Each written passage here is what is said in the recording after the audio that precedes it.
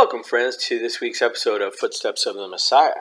This is going to be an extended episode. We may break up into two, so we will see how it goes, but there is much to share, so let us jump right in. Baruch atah Adonai Eloheinu melech haolam asher kitshanu b'mitzvotav v'tzivanu la'asok b'divrei Torah. Blessed are you, Lord our God, King of the universe, who sanctifies us by his mitzvot and commands us regarding Torah study, engagement in Torah study. So, Parashat Ki Tetze is read this week of August 20th, 2023, and on the biblical calendar it is Elul 9 on Shabbat. Remember, every day we read Psalm 27 during this period, and I believe we covered that last year in our 30 Days of Elul podcast marathon, where we almost got 30 abbreviated episodes in for 30 days. But, back to Ki Tetze. So, this week's parasha has the highest number of mitzvot out of all 54 Torah parshiyot of the whole entire year. There are 74 mitzvot in this parasha. Some of the highlights are the Shtei Nashim, the rules for two wives, the bin sorer, the stubborn and rebellious son, the hanging of a man on a tree, the prohibition of taking him down before nightfall. And this should immediately take your mind to Yeshua's execution, which was really a murder since he was innocent. And he became a curse, but we'll cover that in a few moments. And many other mitzvot, including, and this is an interesting one, the bird's nest, which is considered one of the lightest or the least and the lightest of all the mitzvot. We may actually spend some time on this since it relates to the words of Yeshua in Matthew 5:17-20. So, here's a synopsis of Ki Tetze. It spans from Devarim 21, verse 10 to 25:19. So, if you've been following the last several parshiyot, you have heard a lot of mitzvot recited and reviewed since the beginning of Devarim chapter 1. Devarim is called Mishneh Torah, the repetition of the Torah. So, that is one of the big reasons why. So let's take a look at the 74 mitzvot listed herein. Just kidding. We'll go through some, but not all of them. Alright, so returning lost objects is a big one. When someone loses something, we are to go above and beyond to return it to its owner. Also burying the dead and protecting the mother bird before removing eggs or babies from the nest. Those are two different ones. Burying the dead is in humans, and then also protecting the mother bird. Those are some we find this week. We see the mitzvah of fencing around the roof of a new home, taking precautions to remove hazardous areas where someone could get hurt. Also the mitzvah of not mixing, such as kilaim, meaning grains, the combination of two different species of plants or animals, and the mitzvah of shatnez, mixing certain kinds of fabric, mainly and maybe exclusively wool and linen. I don't know if that's carried into other combinations in modern times. These all have deeply significant meanings, some of which may be found in commentaries and by doing word studies. That is beyond the scope of our podcast today for all those mitzvot, but I hope to get into it in the future. Now, the mitzvah of tzitzi is repeated here, and also how to fairly eat on the job for agricultural workers. Also, we see a review of what happened to Miriam. The punishment of tza'arat for lashon hara is a reminder here of when she spoke lashon hara about her brother Moshe. Now that was in the parasha of Tazria or Metzorah. I believe we read those together this year because we weren't doing extra parshiyot and it was not a leap year. Finally, we come to the last mitzvah, I believe, of the parasha, which is a bit of a contradiction in terms. We are commanded to remember to forget the name of Amalek because he was a satanic nation that came to strike the stragglers, the weak, and the ones who lagged behind as Israel left Mitzrayim. So we must remember to erase the memory of his name, much like the name of Haman, boo, boo, hiss, hiss, who also tried to destroy Am Yisrael. Yimach Shemam, may their names and memories be blotted out forever. So let me go back for a moment to the man who is hung on a tree. Now, here's some interesting things about that. So, we see in Devarim chapter 21, verses 22 through 23, that a curse is placed on anybody who is hung on a tree. Now, there wasn't crucifixion back then. It didn't exist. Matter of fact, sometimes they would, like in the book of I was going to say the book of Purim. In the book of Esther, they would have a pike or a sharpened stake that was like a giant-sized stake, and they would torture people by impaling them on it from like the groin up through the body and maybe like through the neck. It was really gruesome and a horrible, horrible way to be killed. But they might have been stoned first, so they might have already been dead. But regardless, capital offenses covered by the Torah, stoning in those instances was usually the form of capital punishment. Now, on some occasions, the body would be hung as a further deterrent to crime, and the Torah made it illegal to do so overnight. And we see that in Leviticus 18 and Numbers 35. Now, the Apostle Paul, or Shaul from Tarsus, Rav Shaul, talked about this mitzvah or this law in relationship. I really don't like calling any Torah or mitzvah law because it's not the right translation. But anyway, this commandment he referred to in relationship to Yeshua and how he was killed. And in Galatians 3, we read, Messiah redeemed us from the curse of the Torah, which there are curses in the Torah, by becoming a curse for us. What do curses do? They bring negativity and death, right? So the Torah still remains, just an aside here. But the curses have been nullified by his death for those who put their faith in Yeshua. So it is written, and he quotes, cursed is everyone who is hanged on a tree. And from the Torah, Yeshua was cursed for us, hanging on the execution stake or the tree, which I don't call it a cross. Cross is way too romanticized and too nice. It was like an electrocution, a capital punishment tool, much like an electrocution chair, an electric chair, or a lethal injection. So let's not glamorize it. Hanging on the tree on an execution stake as a substitute, as a kaparah, as an atonement for our sins. The Torah was foreshadowing the redemption of man. Now, here's an interesting connection. The cross of Messiah, the execution stake of the Messiah, the tree on which he was hung, was sometimes referred to as a tree. And you can see that in Acts 5, verse 30. It says, Elohei Avinu, the God of our fathers, raised Yeshua, whom you killed by hanging him on a tree. Acts 10:39 says they put him to death by hanging him on a tree. And you can also reference Acts 13. So Acts 5, 10, and 13. The concept of cursing and blessing in association with a tree is found in the larger narrative of Scripture. Look at Genesis 3, where Adam and Chava, or Chava and Adam, eat fruit from a tree, but they were forbidden to eat from. So in Revelation 22, we return to this eternal Gan Eden state of existence, which includes those who eat from the tree of life. And a tree was involved in how sin came into the world through the tree in the garden, when they ate from the tree they weren't supposed to. And then the answer, the resolution to sin and mortality, is through the tree that Yeshua was hung on. And ultimately, the removal of sin forever is through the tree of life. So trees and trees and trees, trees helping trees, and trees helping people. So under the Torah, Yeshua was to become cursed, but it was illegal to leave the body hanging overnight, right? So the Torah applied to Yeshua, who was executed on a tree, even though he was innocent. Now he was removed around sunset or before the sun went down, but God still counted him a curse. Now think about this.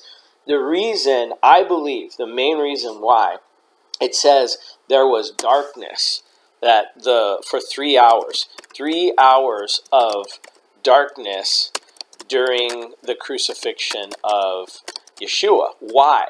Because technically that made it the next day. When does a day start in Judaism? The day starts at sunset. Well, I believe Hashem made the sun go down early because the sky needed to become dark so he could be considered a curse.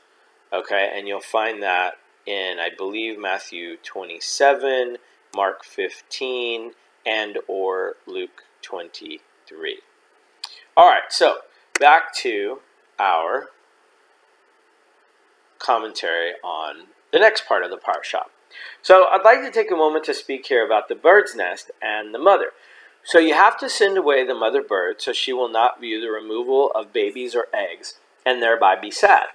And this shows us the overarching thing of Hashem's Torah teaching to us, that we must be compassionate to all creatures. Now perhaps someone who happens upon this nest needs the eggs for food, or the babies to raise them and then use them for eggs or food as adults. But don't just abruptly take the babies from the mother in front of her. Now, I'm going to jump back into the Gospels, Matthew 5:17 through 20. It reads, "Do not think that I came to destroy," these are the words of Yeshua. Of Yeshua the Messiah. "Do not think I came to destroy the Torah or the prophets. I did not come to destroy, but to fulfill.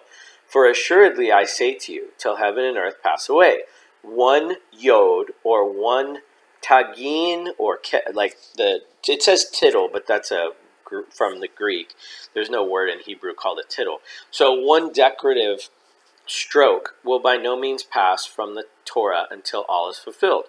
Whoever therefore breaks one of the least of these commandments, the mitzvot, and teaches men to do so, shall be called least in the kingdom of heaven, the malchut shemayim. But whoever does and teaches them," meaning whoever does the mitzvot and teaches them, "he shall be called great in the kingdom of heaven. For I say to you that unless your righteousness exceeds the righteousness of the scribes and the Pharisees, the Sopharim and the Prushim, you will by no means enter the malchut shemayim." So, two of the biggest questions I see here are, what are the least and the greatest commandments?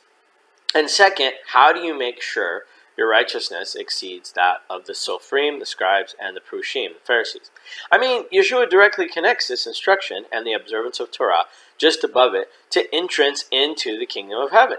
And right above it, Yeshua himself explained there would be a ranking and a hierarchy within the Malchut Shemayim based on observance of mitzvot.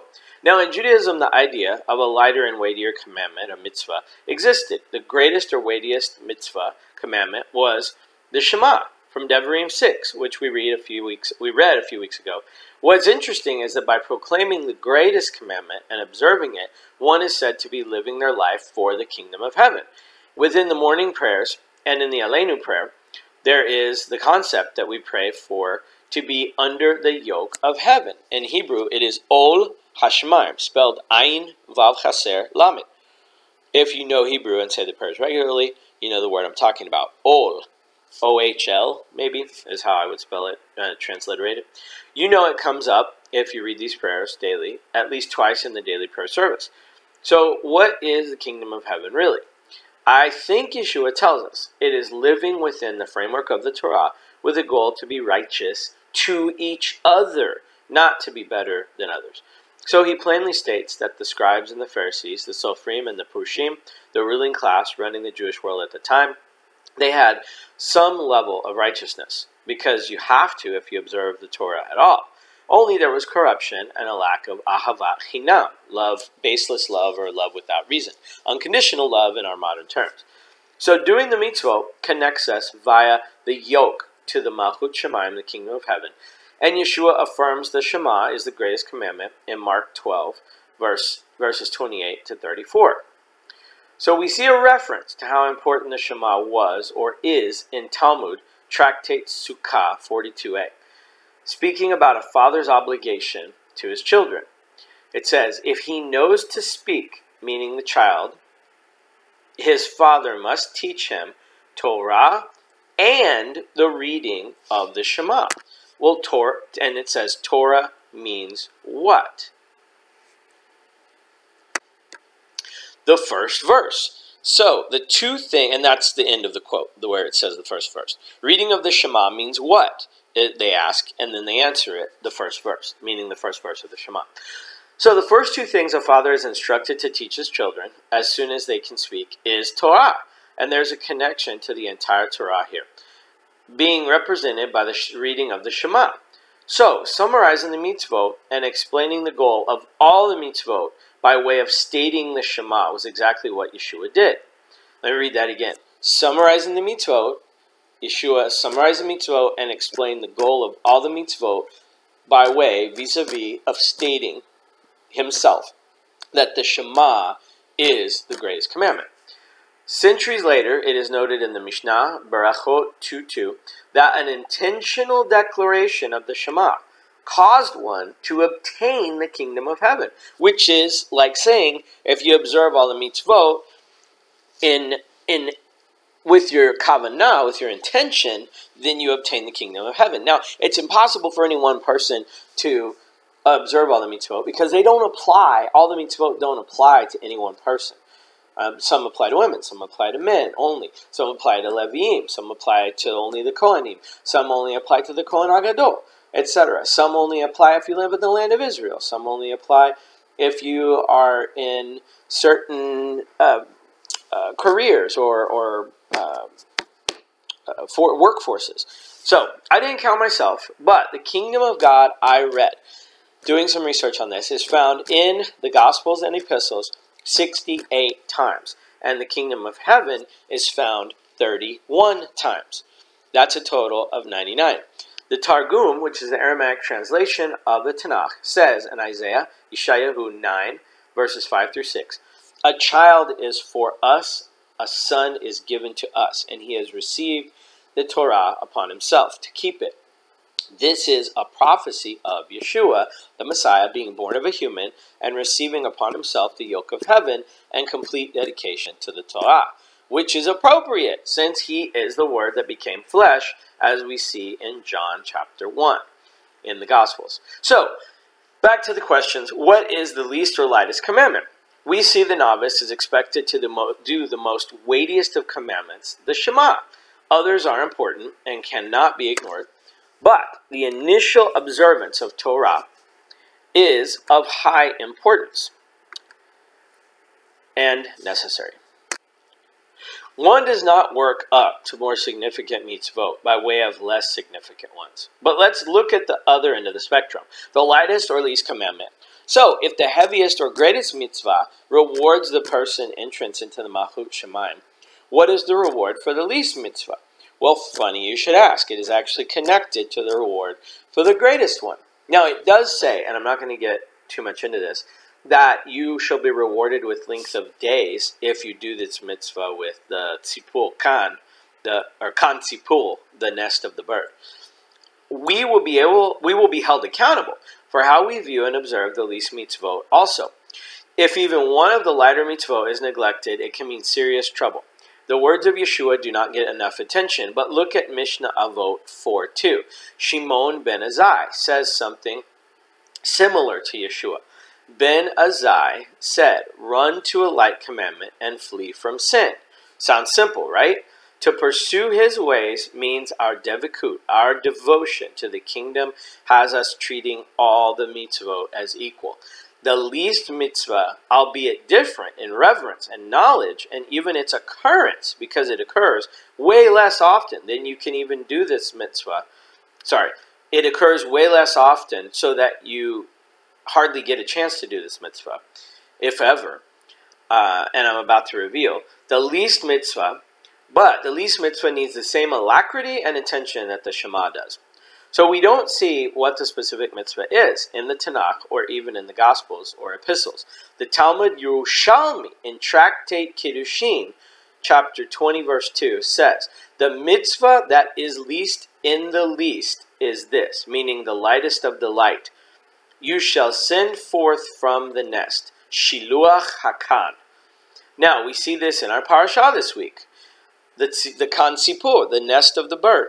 Devarim 22, verses 6 through 7. And it is quite mysterious, too, in that the Hebrew has some unique things about it. And even the opportunity to try to catch a mother bird is difficult. As Rabbi David Foreman of Aleph Beta says, a modern rabbi, meaning in this year, 2023, 5783, if you've ever tried to approach baby birds, the mother will go nuts. He doesn't say nuts, but will go, get very excited and very agitated and flap its wings and even attack you and try to give her life to get you to go away to protect her young. And there's the idea of overconsumption. What do I mean? Well, it's egregious to take the lives of the babies and of the mother, or to separate them and take the lives of them together in one situation. So you have to You have to let one of them go, and it says to send the mother away. Even though it is particularly speaking of birds here, it pertains to the egregious taking of life and potential extinction of any animals. You should not take or kill the young and the parent of any animal at the same time. It could lead to extinction of a species. And a gross trampling of the boundaries of how life is sacred of all of Hashem's creatures. Now, interestingly enough, this mitzvah holds a special place in the words of Yeshua himself, but yet it is very understudied. It's very given little attention. Yet Yeshua says that dismissing this mitzvah, this commandment, will impact the kingdom and one's rank in his kingdom. So why the severity? Let's look more closely at this mitzvah. So the bird's nest must be encountered and cannot be intentionally sought after, but rather only a natural occurrence, by accident. The bird's nest must be encountered in the way, the derech, along the path, not be found on one's own property, but found as one traveling or abroad. The nest must be in a tree or on the ground. So this is condition number 3. The nest must be found in a tree or on the ground. It cannot be resting on a man-made structure. The nest must contain nestlings or eggs. Number 1, 2, 3, 4. Number 5, the nest must have the mother there in the presence of the young. Number 6, the nest must have the mother resting upon her young. If and only if these criteria are met, only then is it biblically acceptable to send the mother away and take the young while she doesn't have to watch them being removed, a gesture of mercy. If any of these criteria are not so, then you cannot do this mitzvah. These requirements are the basis for making this or labeling this the least commandment. So, the chances of being able to do it just so are very rare and have an extremely low probability of occurring. But yet Yeshua still brings it up and says that it is to be observed and taught about. Now let me ask you, how often do you find a bird's nest on the ground and not on your own property? Okay, I mean, I've found a baby bird twice in my life, but never an entire nest with the mother there. So there has been no opportunity in my 50 years of life to send a mother away and even do this mitzvah. Now, it doesn't say what you may do with the young birds once they are taken. You could put them back in the nest. You could set them free. You could take them and raise them. I took the 2 baby birds I found over the years in 2 different instances to wildlife refuge. And they put them in, a heated area to keep them warm and raise them, and then they release them in a wildlife preserve. So the spiritual aspect of this mitzvah was pondered upon by the sages. It actually has a messianic point to it, and the purpose was connected with the coming of the Messiah himself. So interesting. It is so interesting that Yeshua would choose to comment on this particular mitzvah, albeit in a hidden or concealed way. The messianic view needs an analysis of the Hebrew, which not enough students of the Bible possess a strong enough grasp. So, I encourage you, friends, learn Hebrew. Start anywhere with your studies. Just start. That's the most important thing. Start with words. Start with pronunciation. Start with vocabulary. And my pronunciation has evolved, but the more you practice and talk with Israelis and people who pronounce it properly, the more you will learn to pronounce it properly. When you pronounce words, you're creating things, you're creating reality. So learn how to pronounce Hebrew correctly and read it properly. So the verse 20, by the way, in the book of Zephaniah, I believe, Zephaniah chapter 3, plus I think 26 other places in the Bible, it says that the original tongue of the Lord, and it will return in the day of the Lord, is Hebrew. So, verse 22, verse 7 of Devarim, chapter 22, 7, says, you must certainly send away. But in Hebrew, it is shalayach teshalech. I believe that's how it's pronounced. I'm not looking at the Hebrew right this second. Sending, you will send. Now, Messiah is the holy agent in heaven, sent by the Kadosh Baruch Hu, and in Hebrew the word for agent is shaliach. An agency or ministry in modern Hebrew is shlichut. Some people pronounce it shlichus, but that's just the Ashkenazic pronunciation of the tav into an S sound. So, since Hashem sends the Messiah, the phrasing in the passage connects to the sent one of Hashem. And it is stated twice, which in Hebrew is always drawing your attention with this emphasis. So in Hebrew, if you see anything twice, it's an emphasis, and I believe this is where the idea comes from of let there be 2 or 3 witnesses. So if you see 2 proclamations or 2 things, something repeated in Scripture, it's drawing your attention to it. This is important. And also, it could be, for instance, in this case, 2 comings of the Messiah. Now, in traditional Judaism, they believe that there are 2 Messiahs, 2 different people, Ben Yosef and Ben David, coming at 2 different times. Believers in Yeshua as Mashiach believe that it's one man coming in 2 different roles at 2 different times on the calendar of God's 7,000-year plan. Now, the only other place I could find we see this phrase is about Moshe, the doubling of. Let me read it from the Torah here properly, so you hear after I got on my platform about Hebrew, I should read it to you directly from Devarim chapter 22, verse 7. So we're in Parashat Ki Tetze, and 22, verse 7. Thank you for your patience. All right. All right. Let the mother go and take only the young, in order that you may fare well and have a long life. Shaleach teshalach. Et ha'em ve'et habanim tikach lach. Lema'an yitav lach v'ha'arachta yamim. All right. So, Messiah is a holy agent in heaven sent by the Kadosh Baruch Hu, and we get the word apostle from the Greek, which I don't know offhand, but it may be apostolos or something like that. But this is the same word, shaliach, an apostle or a sent agent. So, since Hashem sends the Messiah, the phrasing in this passage connects to the sent one of Hashem. And the only other place that we see this phrase, or a very close version of it, is in Shemot, Exodus chapter 4, verse 13. Vayomer bi Adonai, shlach na bayad tishlach. Oh, excuse me. Sorry, I don't think I'm going to be able to edit that out.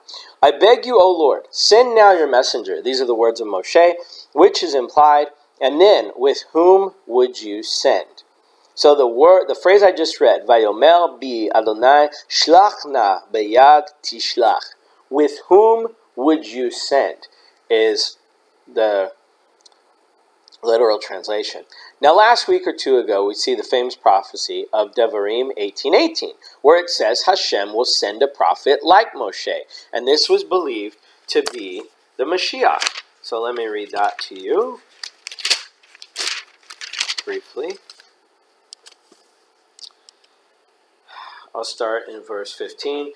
The Lord your God will raise up for you a prophet from among your own people, like myself you shall heed. Navi mikilbecha me'achecha kamoni yakim lecha. Adonai Elohecha elav tishma'un. And you shall listen to him. This is just what you asked of the Lord your God at Horeb, on the day of the assembly, which, by the way, is a Bayom HaKahal, which is a prophetic name for the day of the Lord, saying, let me not hear the voice of the Lord my God any longer, or see this wondrous fire any more, lest I die. Whereupon the Lord said to me, they have done well in speaking thus. Now he repeats it, okay? 18.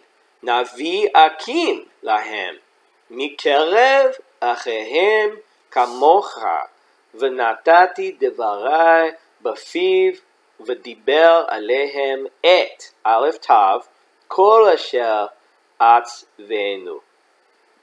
So it says, God, v'diber, and he will speak to you. But if you change these words, change the vowels, v'diber alehem et, it could also say, v'diber Elohim, the aleph and tav, the beginning and the end, symbolically. I will raise up a prophet for them from among their own people like yourself. I will put my words in his mouth, and he will speak to them all that I command him. And if anybody fails to heed the word he, Yeshua, speaks in my name, I myself will call him to account.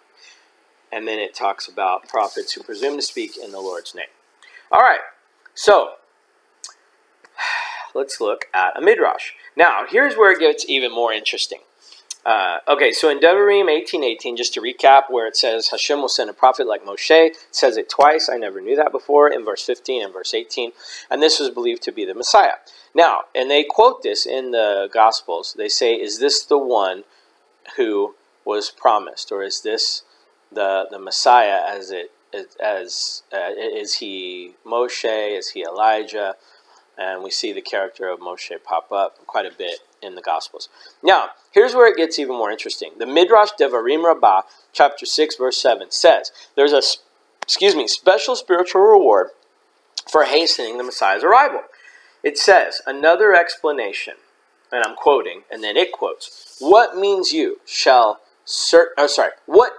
quote, you shall certainly send away the mother, end quote. If you fulfill this mitzvah, you hasten the coming of the King Messiah, as it is written of him.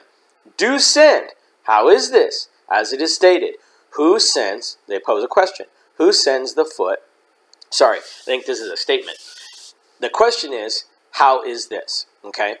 And the answer is, who, meaning he who sends the foot of the ox and the donkey. So two animals, and we have to figure out who they are and what they're symbolic of and why they're mentioned. Now, this is from Isaiah 32, verse 20. We're going to come back to the Midrash. But Isaiah 32, verse 20. By sending the bird away, the Lord also may send Yeshua. Now, why was sending the mother away from the nest connected to bringing Messiah? I don't get it either. So let's see. The Bible connects the ox and the donkey to the Messiah as well. Now, let me back up. When they state the answer to the question, you shall certainly send away the mother, what does that mean? If you fulfill this mitzvah, you hasten the coming of the King Messiah. This was in Midrash Devarim Rabbah, chapter 6. And they answer their own question, do send. It's written of the King Messiah, do send. How is this? As it is stated, he who sends the foot of the ox and the donkey, which they're quoting from Isaiah chapter 32, verse 20. Now, by sending the bird away, just want to clarify. By sending the bird away, the Lord also may send Yeshua. Now, why was sending the mother away connected to bringing the Messiah? The Bible connects the ox and the donkey to the Messiah as well. The Chazal, the sages, blessed be their memory, saw in Midrash Bereshit Rabbah 75, verse 6, the ox and donkey in symbol form. The ox, this is the priest anointed for war. As it says, Devarim, chapter 33, verse 17, which we'll read in a couple weeks, his ox is the firstborn of his glory. The donkey, this is the King Messiah.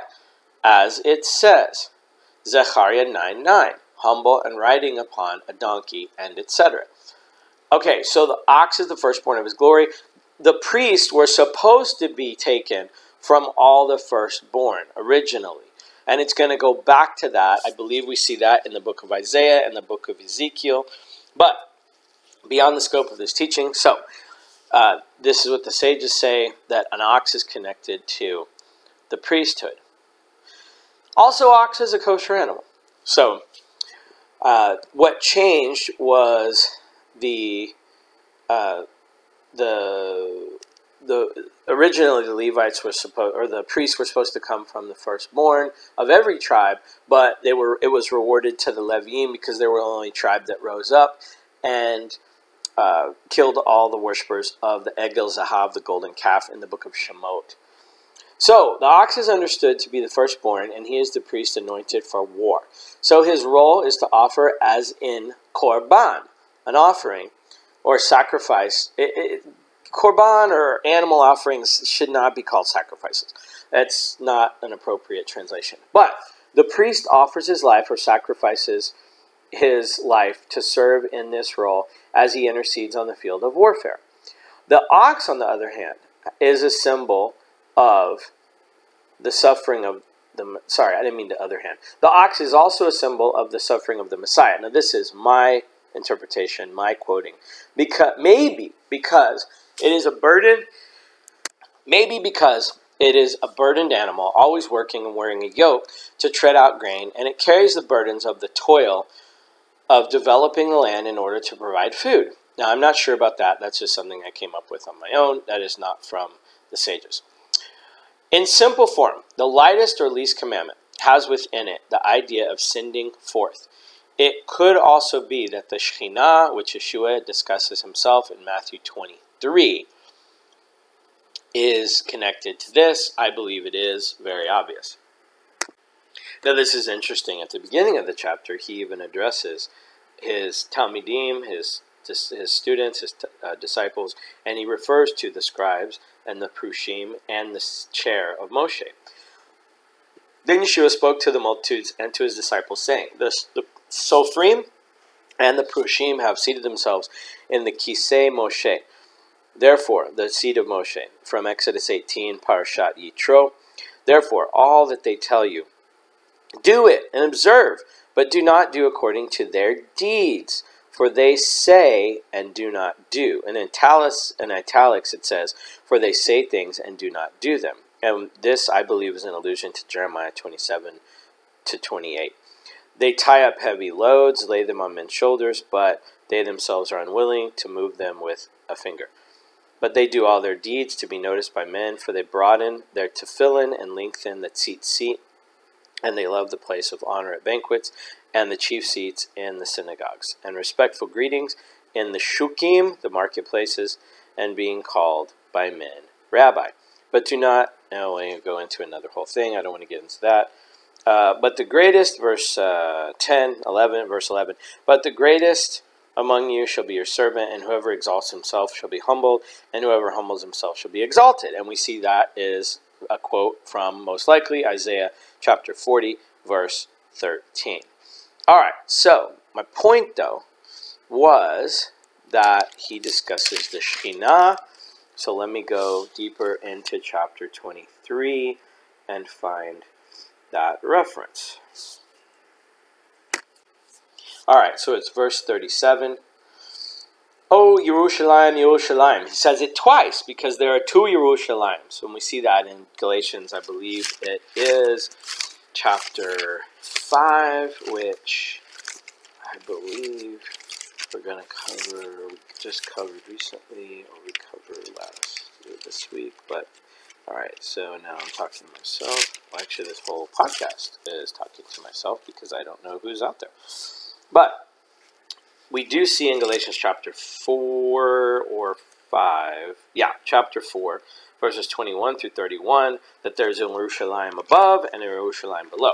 So, back to Yeshua, 37, Matthew 23, verse 37. Oh, Yerushalayim, Yerushalayim, who kills the Nevi'im, the prophets, and stones those who are sent to her, the Shlichim, the apostles, any sent one. Excuse me. How often I wanted to gather your children together the way a hen gathers, a hen is a bird, right? Gathers her chicks under her wings, and you were unwilling. Behold, your house is being left to you desolate. That's a reference to the prophetic destruction of the second temple. For I say to you, from now on you shall not see me until you say, Baruch haba b'shem Adonai, blessed is he who comes in the name of the Lord. And that's a direct quote from Psalm 118, verse 26, the Hallel Psalms, which are said both every Rosh Chodesh and at every festival. So, Yeshua himself makes the simile, the comparison of himself as the mother bird and the people of Yerushalayim as the young birds. And you could say that the mother bird is the Shekhinah, the Ruach HaKodesh, because it's a feminine, both are feminine words. Ruach is a feminine word. Shekhinah is a feminine word. And mother bird is a feminine creature. A female creature. So any mitzvah, the idea is, any mitzvah from the least to the greatest causes Hashem to hasten the coming of Mashiach. And in our view, as Yeshua people, the return of Yeshua for the beginning of the day of the Lord. All right, so that concludes our commentary on the Torah. And now we will take a look at the Haftarah. So, now to Isaiah 54, verses 1 through 10. Now, this chapter is also read in several weeks for Parashat Noach. Meaning, in a few weeks from now, several weeks from now, for Parashat Noach, when we come to it, Isaiah 54 is read again. because a few verses later, it mentions the Me Noach, the waters of Noah. So, this Haftarah, once again, at the risk of repeating ourselves, is not directly connected to the Parashat HaShavua this week, but rather to the season of 7 weeks of consolation. This week, we are in week 5, leading us to Rosh Hashanah, and I am looking for deeper insights here as to the 7 weeks, counting up or down, as it were, to Rosh Hashanah. But I think I shared a few weeks ago that I believe Hashem is leading us to see the beauty and completion in the 7 weeks, and they give back more than double from the 3 weeks of admonition. Get it? 3 doubled would be 6, and we get 7 weeks of comfort and consolation in relation to the 3 weeks of admonition and rebuke. So, there are 10 weeks total, spanning from Shiva Asar B'Tammuz, 17th of Tammuz, all the way to Rosh Hashanah.